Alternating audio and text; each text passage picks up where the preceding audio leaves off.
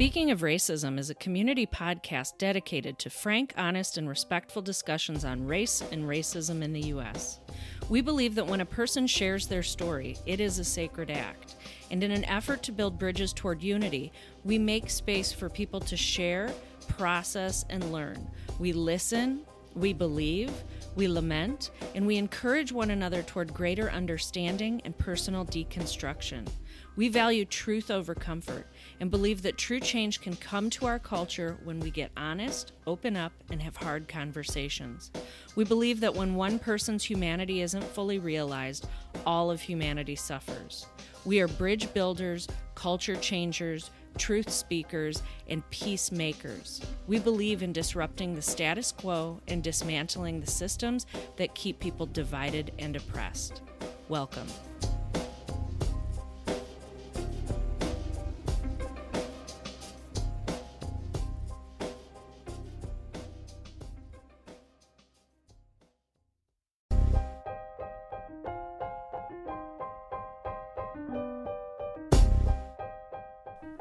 You're listening to Speaking of Racism, the podcast dedicated to frank, honest, and respectful discussions about race and racism in the U.S.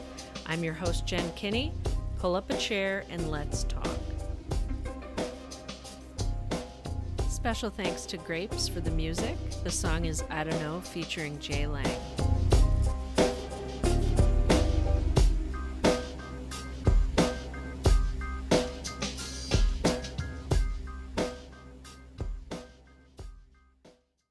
You are listening to the very first episode of Speaking of Racism, so I'm excited about that, but I'm even more excited about my guest today.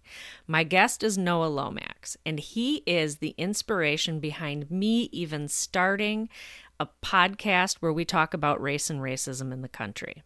So when I found out that he wanted to come on the podcast and be a part of this conversation, I was ridiculously excited about it. Today's conversation, we're going to get to know Noah a little bit. We're going to find out what it was like growing up and living in Chicago, what inspired him to get more involved in anti-racism work. We're going to talk about Black Lives Matter, schooling, all sorts of good stuff. But we're also going to talk about this situation in New Jersey with the wrestler Andrew Johnson, who was forced to either forfeit a game or cut his dreads. So stay tuned. We've got a great show for you guys. I'm so excited you're here, and I hope you enjoy.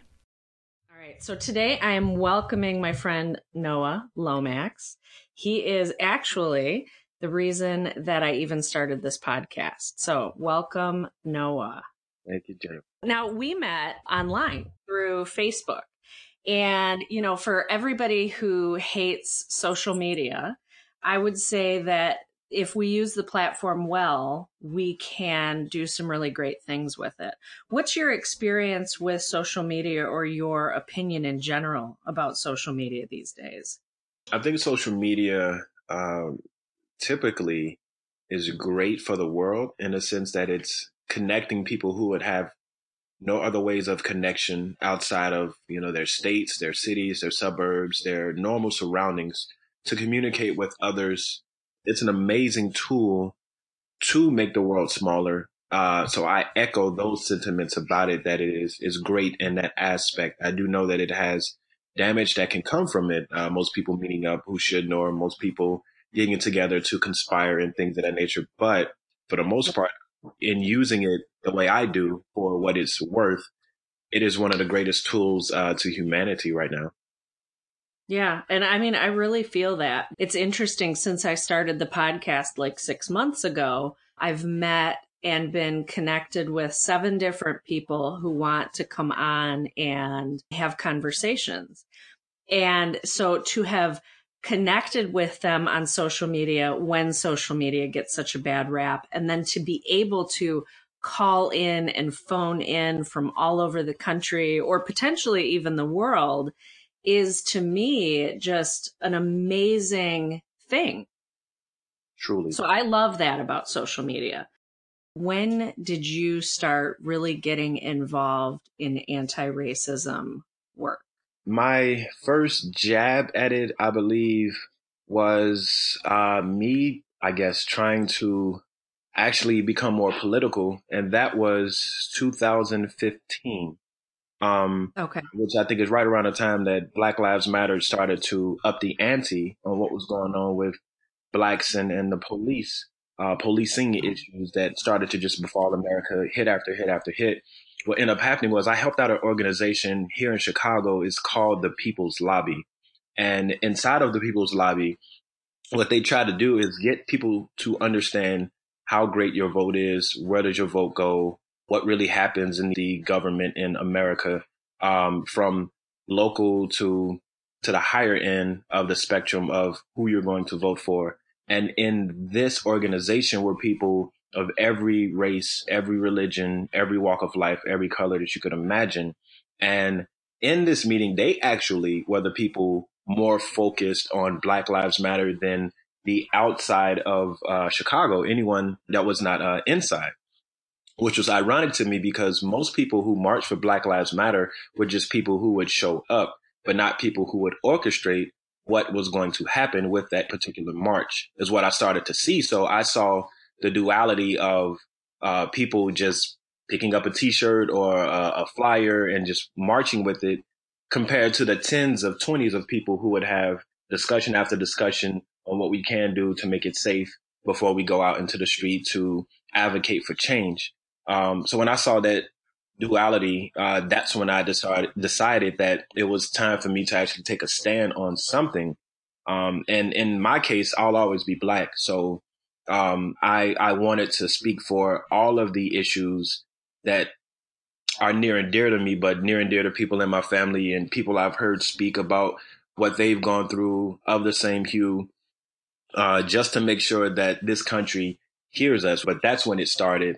It was roughly about December 2015 for me. Okay. And so with regard to Black Lives Matters, and that's something that you and I on social media platforms have spent some amount of time like speaking to, there tends to be this idea that Black Lives Matter is a movement that is violent, that is anti-government, anti-police, and there are all of these popular ideas about BLM.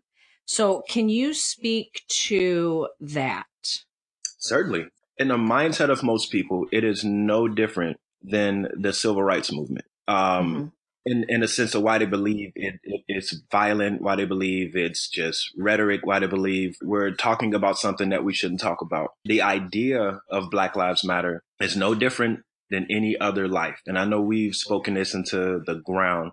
It's no different than saying, hey, there's someone's house that's on fire in the neighborhood. Well, the rebuttal to that for most people, how they rebut Black Lives Matter is, well, my house isn't on fire. So that means that no houses on this block should be on fire. I'm just going to take it from my own view. Maybe the windows in my house are tinted so dark that I can't see anything outside of where I'm at, and I'm okay in this comfort zone. So don't tell me about the house that's down the street burning because it's not mine. When it comes to the violence of it, they believe that even the march that Dr. Martin Luther King did, even though it was nonviolent, was violent to how people thought about the race relations between blacks and whites during even that time. So nothing, it's nothing new. It's just literally being mirrored. They believe that Black Lives Matter based on this one incident in Texas, which we don't have all the facts upon, to say, well, if one person was shooting at police, then that means that all Black Lives Matter associates or affiliates are going to start anting up guns for themselves and going after police as well. They believe that that's like the Black Panther Party, which they, didn't like the Black Panther Party either. So whether it was nonviolent of Dr. Martin Luther King or just to hold down your Second Amendment right of the Black Panthers, somehow, some way, it's been misconstrued to believe that we're going to take up arms and become pretty much how the KKK has ran this country, which is to lambast people of different hues to make sure that they don't get anything for themselves, to scare them so that they can stay in their place.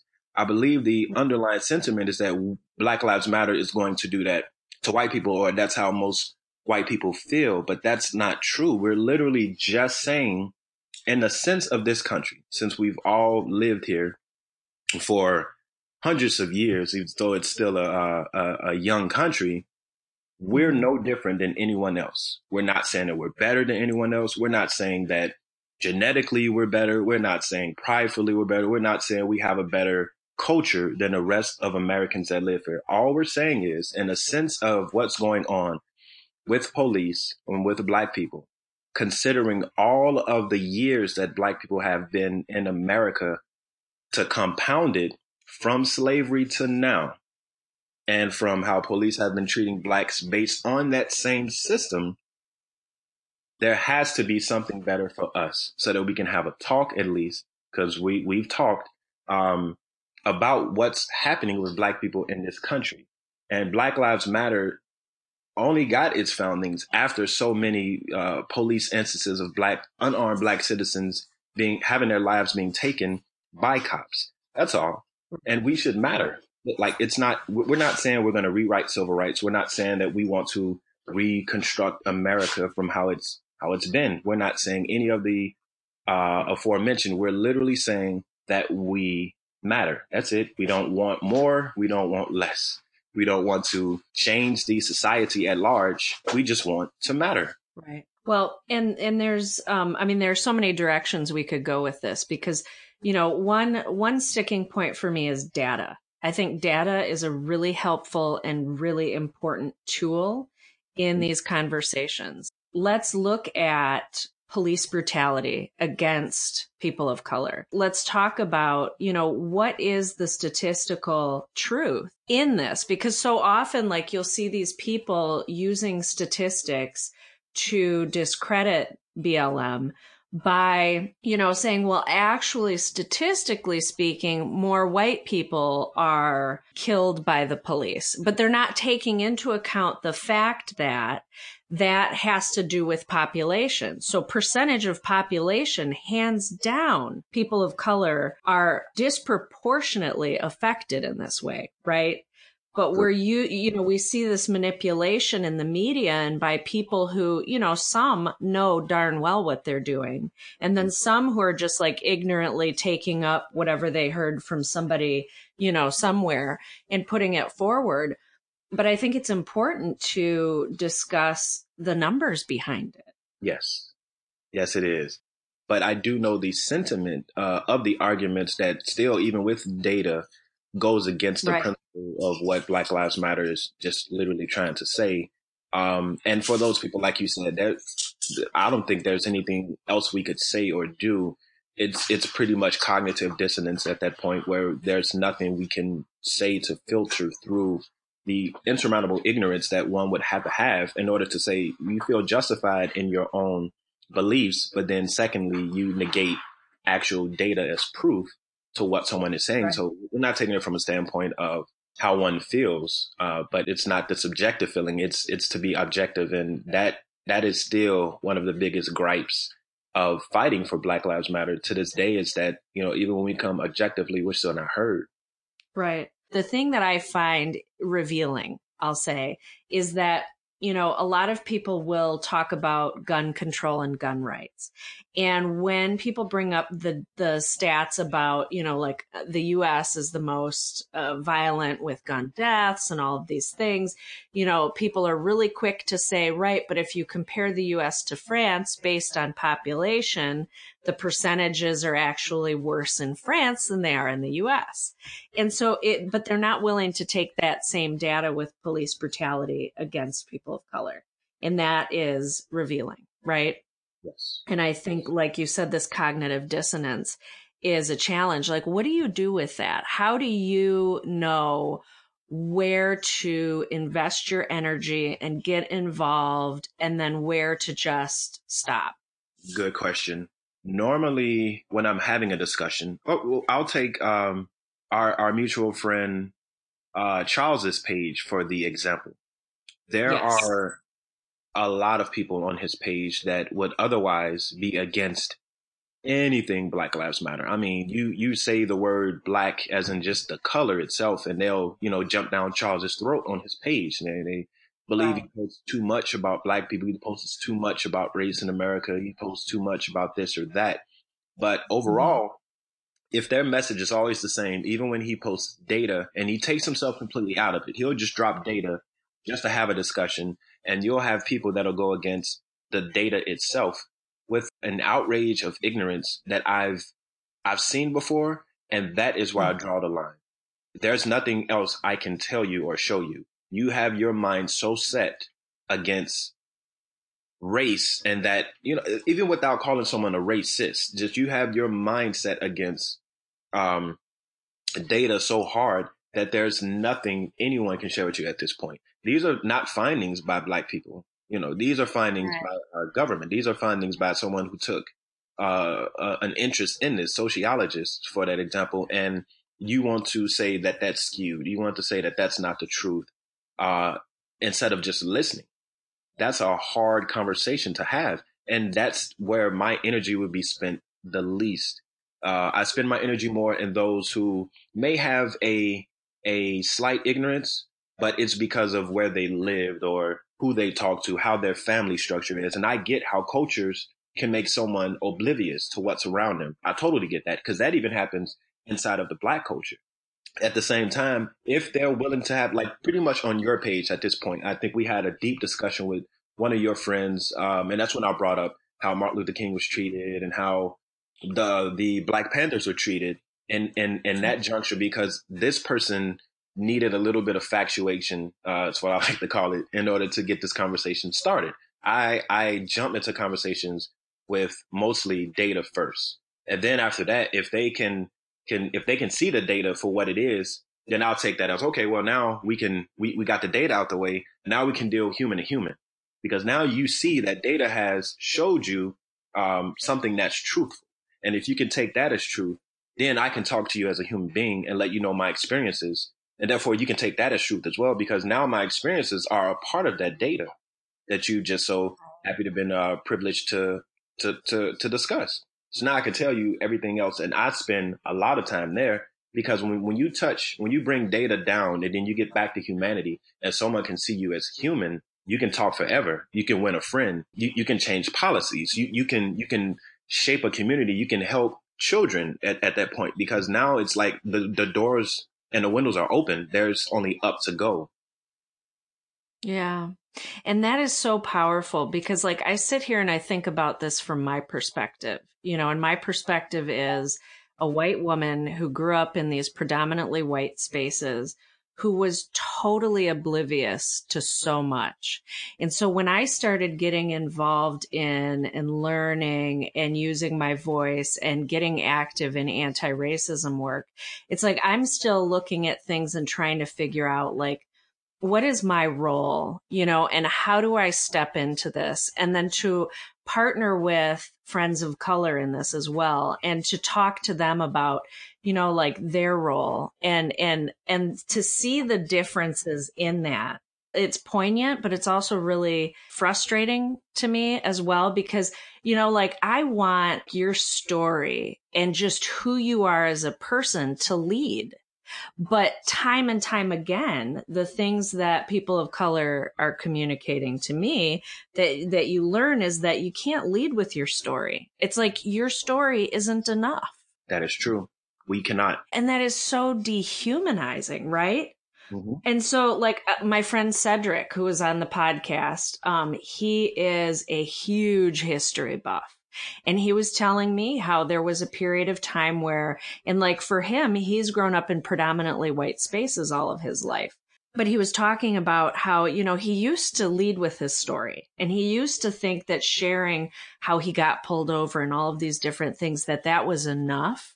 But he started learning that, like, the pain that he would endure speaking those things to people's doubt and questioning, he's like, I'm done.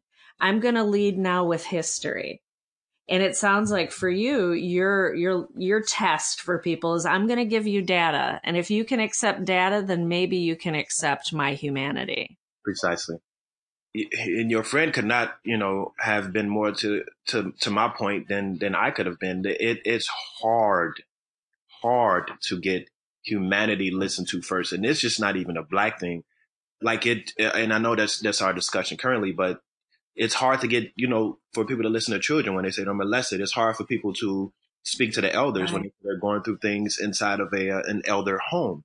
they're being Mm. touched on or messed with or stolen from by the nurses and doctors in these areas. It's hard for humans to just say, "Hey, let me hear you," because if the Germans could do it with the Jewish and have that conversation even in their kindergartens, how come we can't have it in America? But definitely, as your friend can attest to, and as I can attest to, it is hard to get people to deal with humanity first. So you have to build this wall. With me, it's data. With him, it's history. With others, it could be, Mhm. Black Lives Matter. That's the wall first. And Yeah.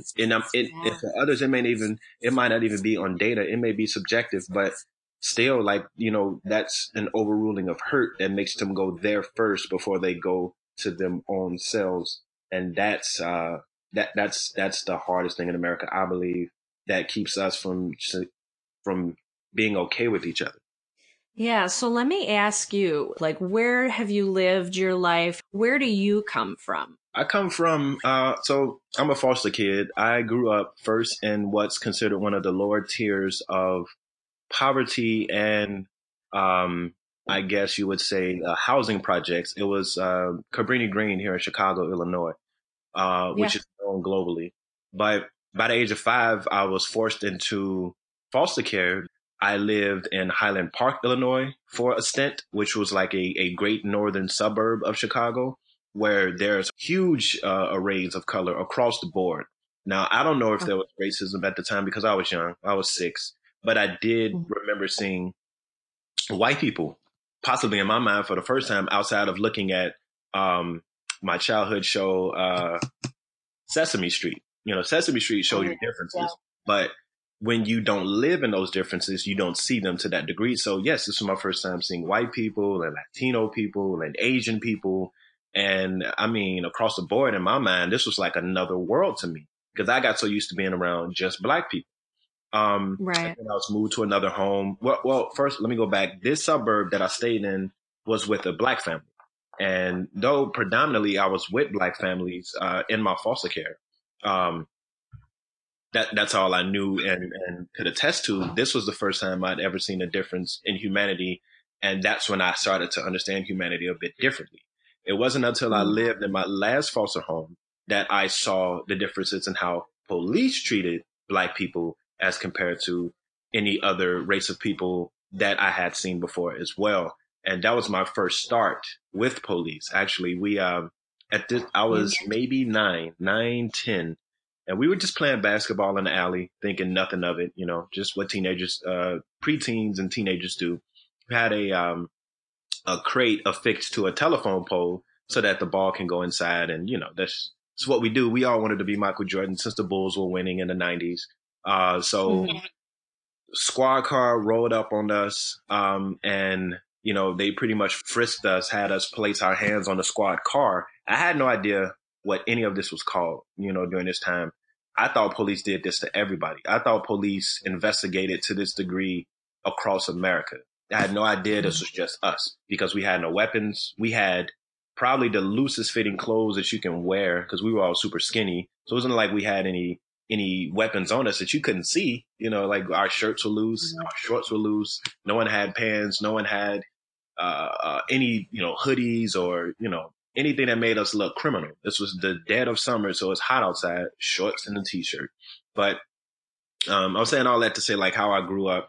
To get back onto your point, I grew up predominantly in black neighborhoods, uh, but in high school we had a day where you get to exchange high schools with another high school that was participating. And for us, I went to Dunbar, which is historically black high school, and we participated with Naperville High, which is a high school that has super rich people of all colors. Now, of course, the majority were white, but you had your Asians, you had your black students, you had your biracial students.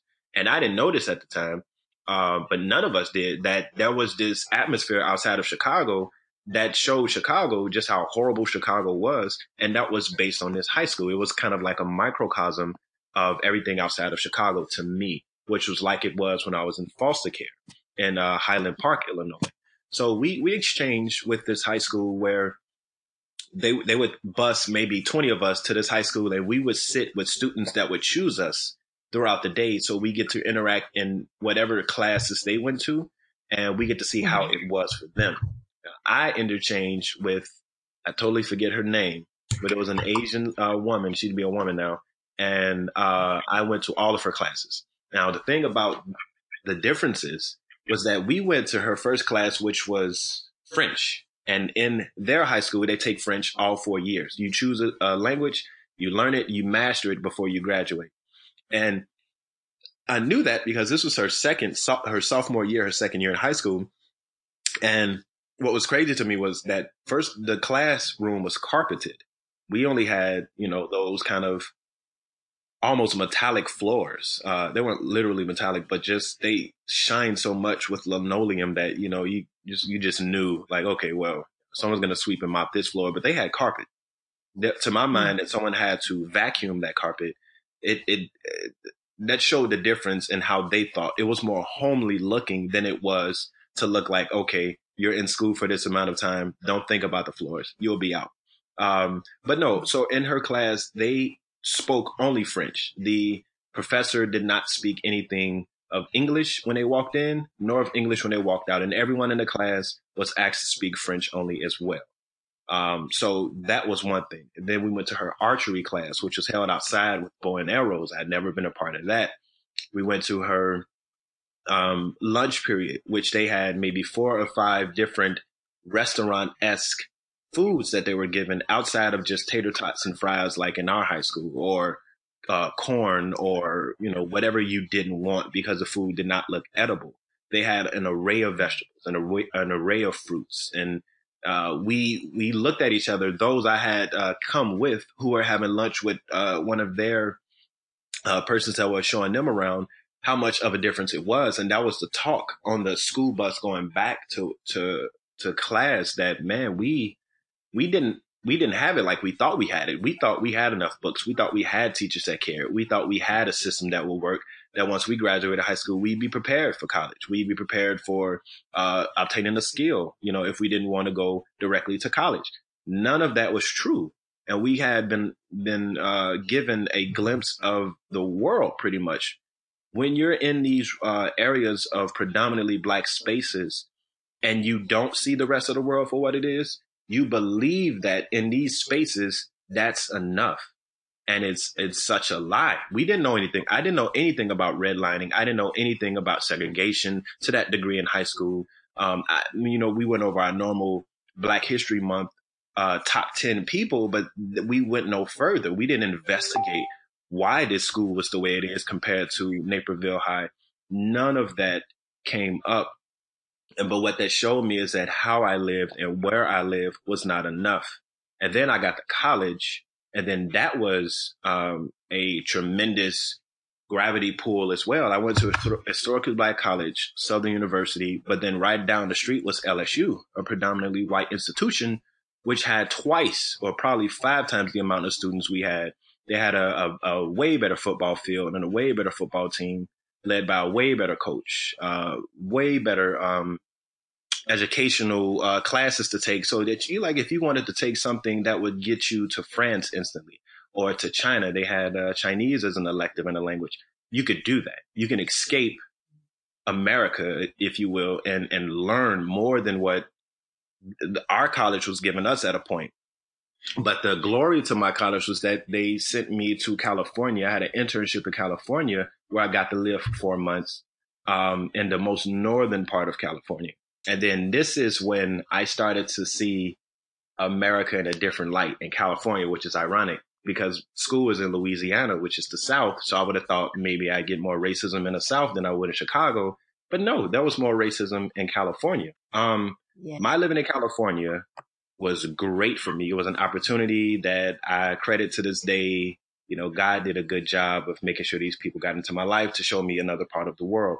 I lived in what's considered Redding, California, but it was called Whiskey Town due to the fact that it had a small creek and someone was driving whiskey through, and the barrel slipped off from the cart and landed into their water supply, and it, of course, changed it to whiskey. So they called it Whiskey Town.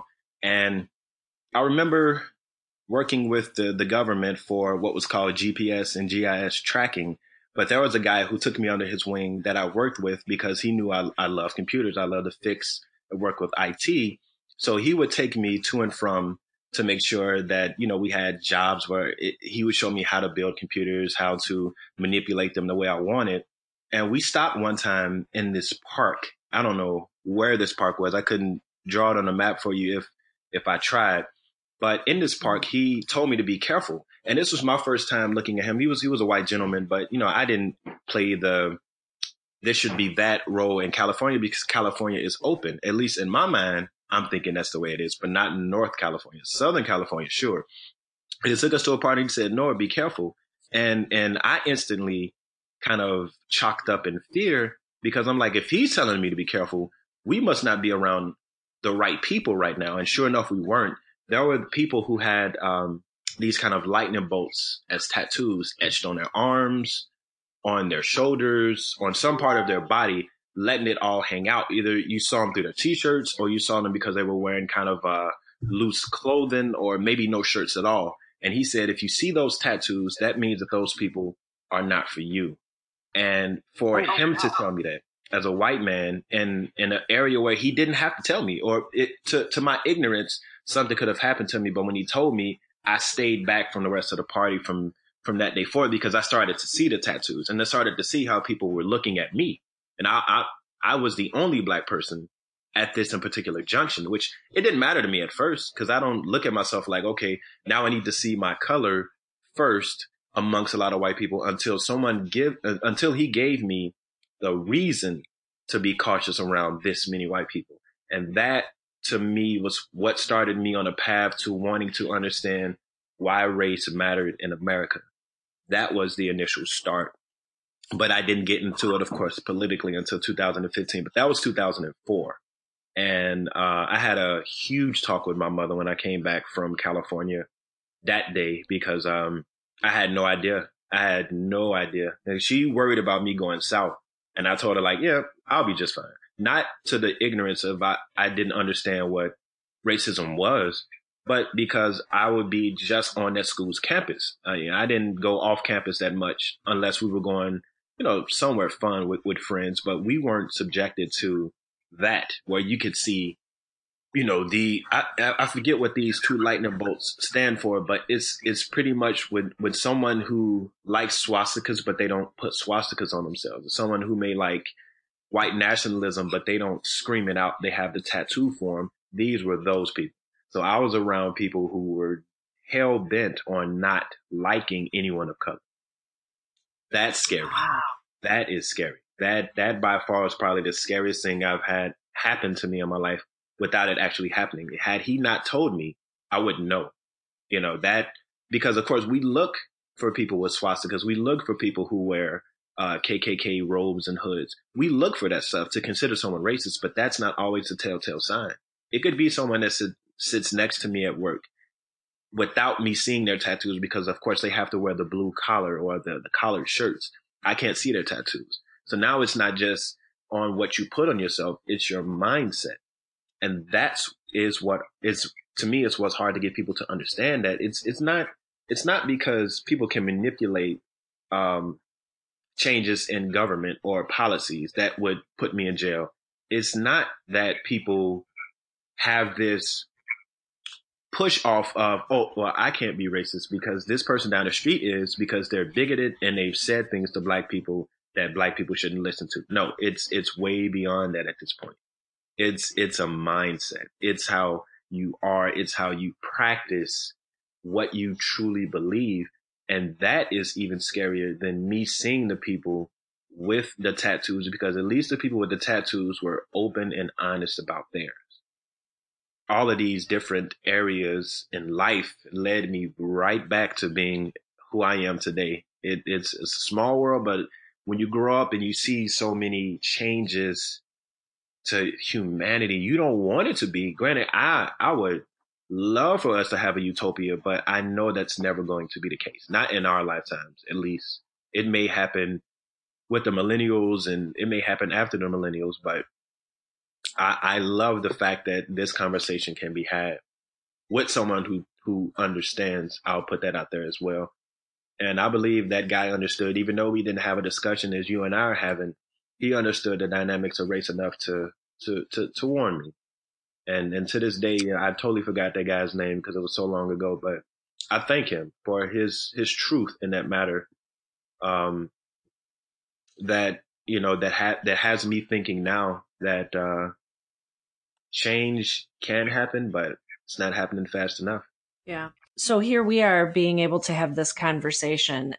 How often do you have conversations like this? I do not have the discussions that we have on social media or interwoven in my life each day. I do not have those. So I guess that's to your point earlier when we first started off, why social media is needed.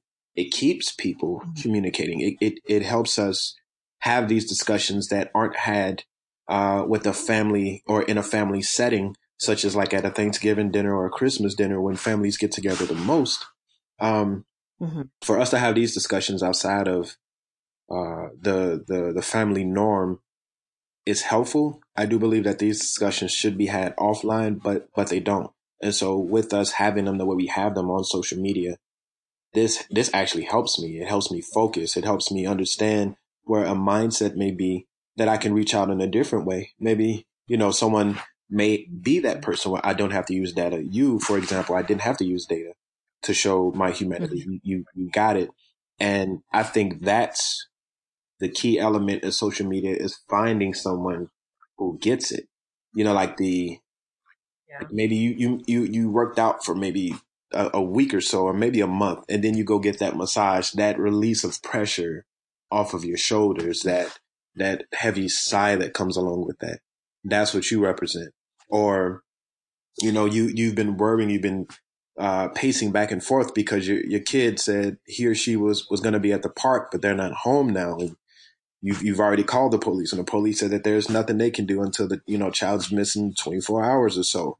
And then the child walks into the house unscathed, unhurt. Nothing happened to him. They probably stopped by a friend's house and fell asleep on the way home, but then came home. The parents dropped them off. And that breath of fresh air, you get like, my son, my daughter, home. You feel better. When we hit on humanity, when you don't have to present data, or for somebody else, when they don't have to hide their blackness, or they don't have to hide their Native Americanness or their Asianness or their Latino-ness, you feel so much better. You lifted the spirit of that person, because in most instances, when you're not given that freedom to have any discussion, B, to have a discussion about yourself, it's a breath of fresh air when you get to have it with somebody that truly understands. And then that helps your fight stay active. That helps you keep a sense of this is bigger than me on the path. And you don't have to hide behind your color. You don't have to hide behind your words. You can live your truth, and you can live it with someone that you consider a friend.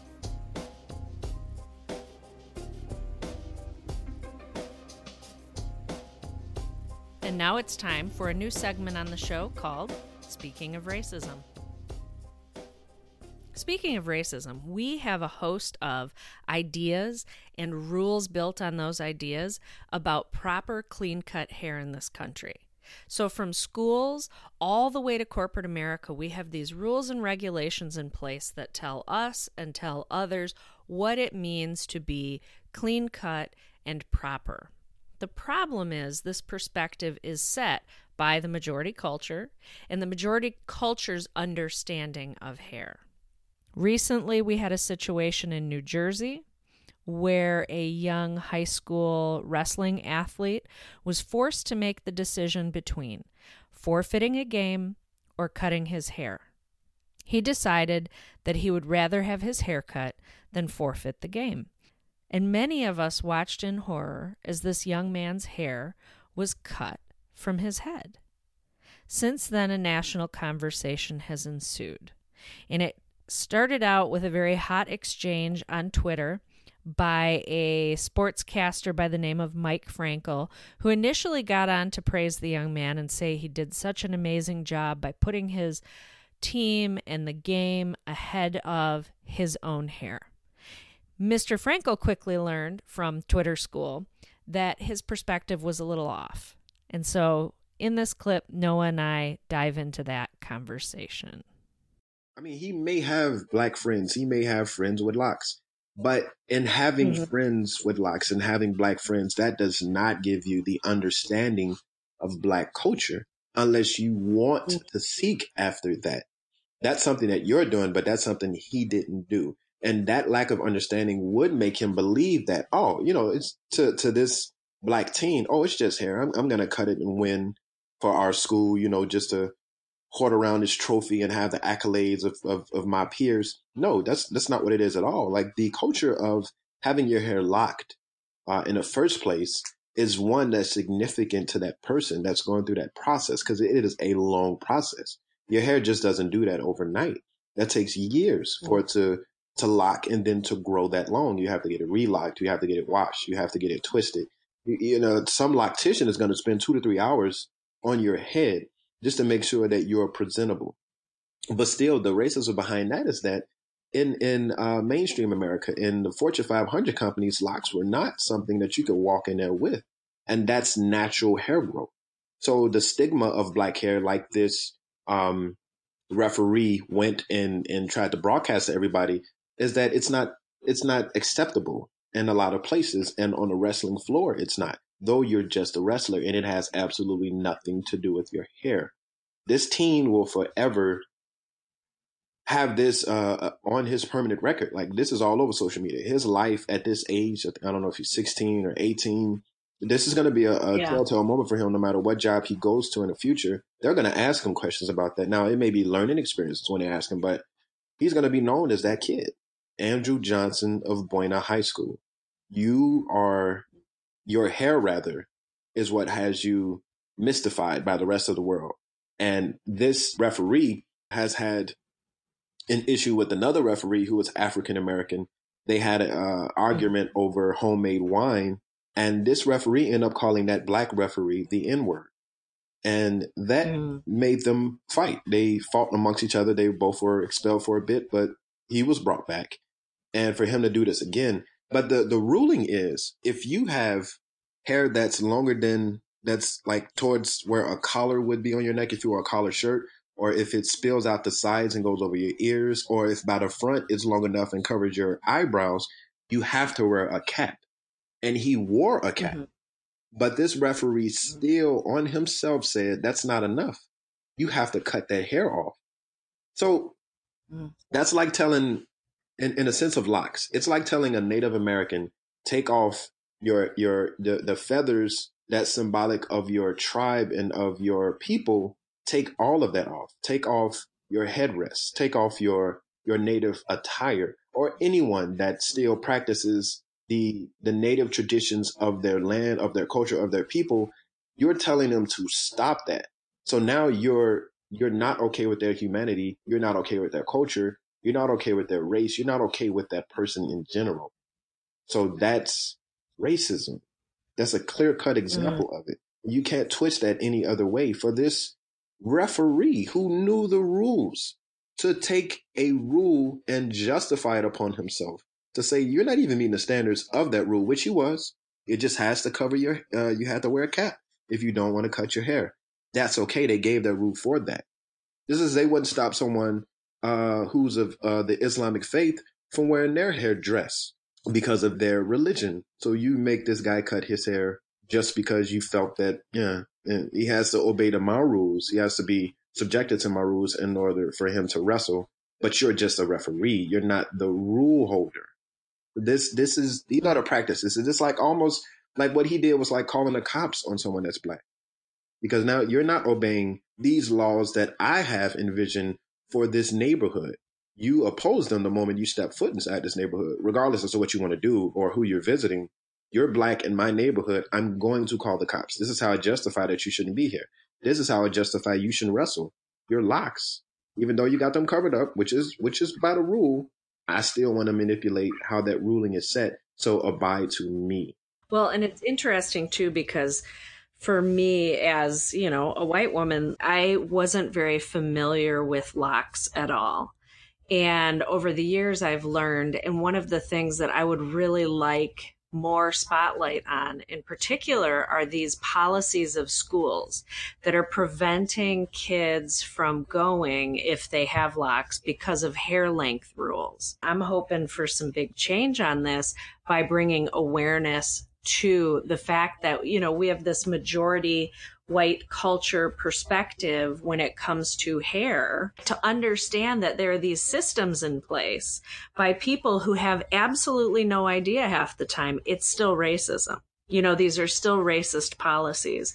And so, you know, like this kid, I just like watching that video, I was so angry. I can't even imagine what other people were feeling when they were watching this. Like if they have locks or if their kids do, or I have a number of friends with them. That was so heartbreaking and so infuriating to see. And then, you know, you're going to get the people who come online and say, well, the rules are the rules and there's hair length rules and there are these rules. And it's like, they just don't even understand that it's based on a concept of majority culture, on white hair, you know? Exactly. Like you said, everyone that sat around and did nothing, no one, you know, said like, hey, let's make sure we speak to the system that allowed this rule to go on. Let's really go ahead and address this with them first before we do something like cutting this student's hair off, because obviously this is the way he wanted his hair. Should we speak about this culturally? Let's speak with his parents. Let's speak with another referee. Let's truly get the rules fashioned, because again, the rule was just that he put his hair inside of a cap, which he did have, and no one said anything. Right. Not his parents, not his teammates, not his coach, not the community that was there to represent this high school. No one said anything, and they have to know him as a person. They would understand that he's not his hair. It's like, just because he wears locks doesn't mean that this is going to be harmful or violate a rule or anything of that nature, because he was within the condition of the rule still. So what more is there to him cutting off his hair for this referee than him wrestling? Because wrestling is just a sport, just the way football and basketball are. And we have people in both markets of football and basketball who have locks that are way longer than his, you know, almost down to their midsection. So what are we saying? Are we trying to justify that locks aren't needed in the world and in instances where we can control a person because they're just fine in sports? They're just fine in certain areas. They're just fine if you're a CEO and you own your own company. But for the most part, this hairstyle hasn't become that offensive. And when did it become that offensive? Because it's just the way our hair grows. We don't knock any other ethnicity for how their hair grows, except that, with the exception of Black people or maybe biracial kids, their hair is going to be curly or extra curly. But if it's not curly or extra curly, then that means that it's the best hair to be had. So should we still wear wigs? Do we have to wear weaves? Do we have to, always have haircuts? Like, why do we only have to live by this conditioning of hair? No one cared about, well, people did really care about afros in the 70s. That was people look at it now like, oh man, afros are so beautiful. Not just Black people, but people in general. But it was a stigma back then. That was for a point, that we can let our hair grow and it grows out this way naturally. But even with locks, there are some homeless people here that they sleep on the street so much because there's nothing that can be done to the hair, it mats and it becomes in the form of locks. But that's natural. Right. We take care of our hair just like we take care of the rest of our bodies, just like anybody else would, just in the form of locks. We want that because it has a cultural appreciation to it that, just comes along with us. But yeah, you hit the nail on the head. I wish more people would have got up in arms about what was going on there before that referee decided to have his way.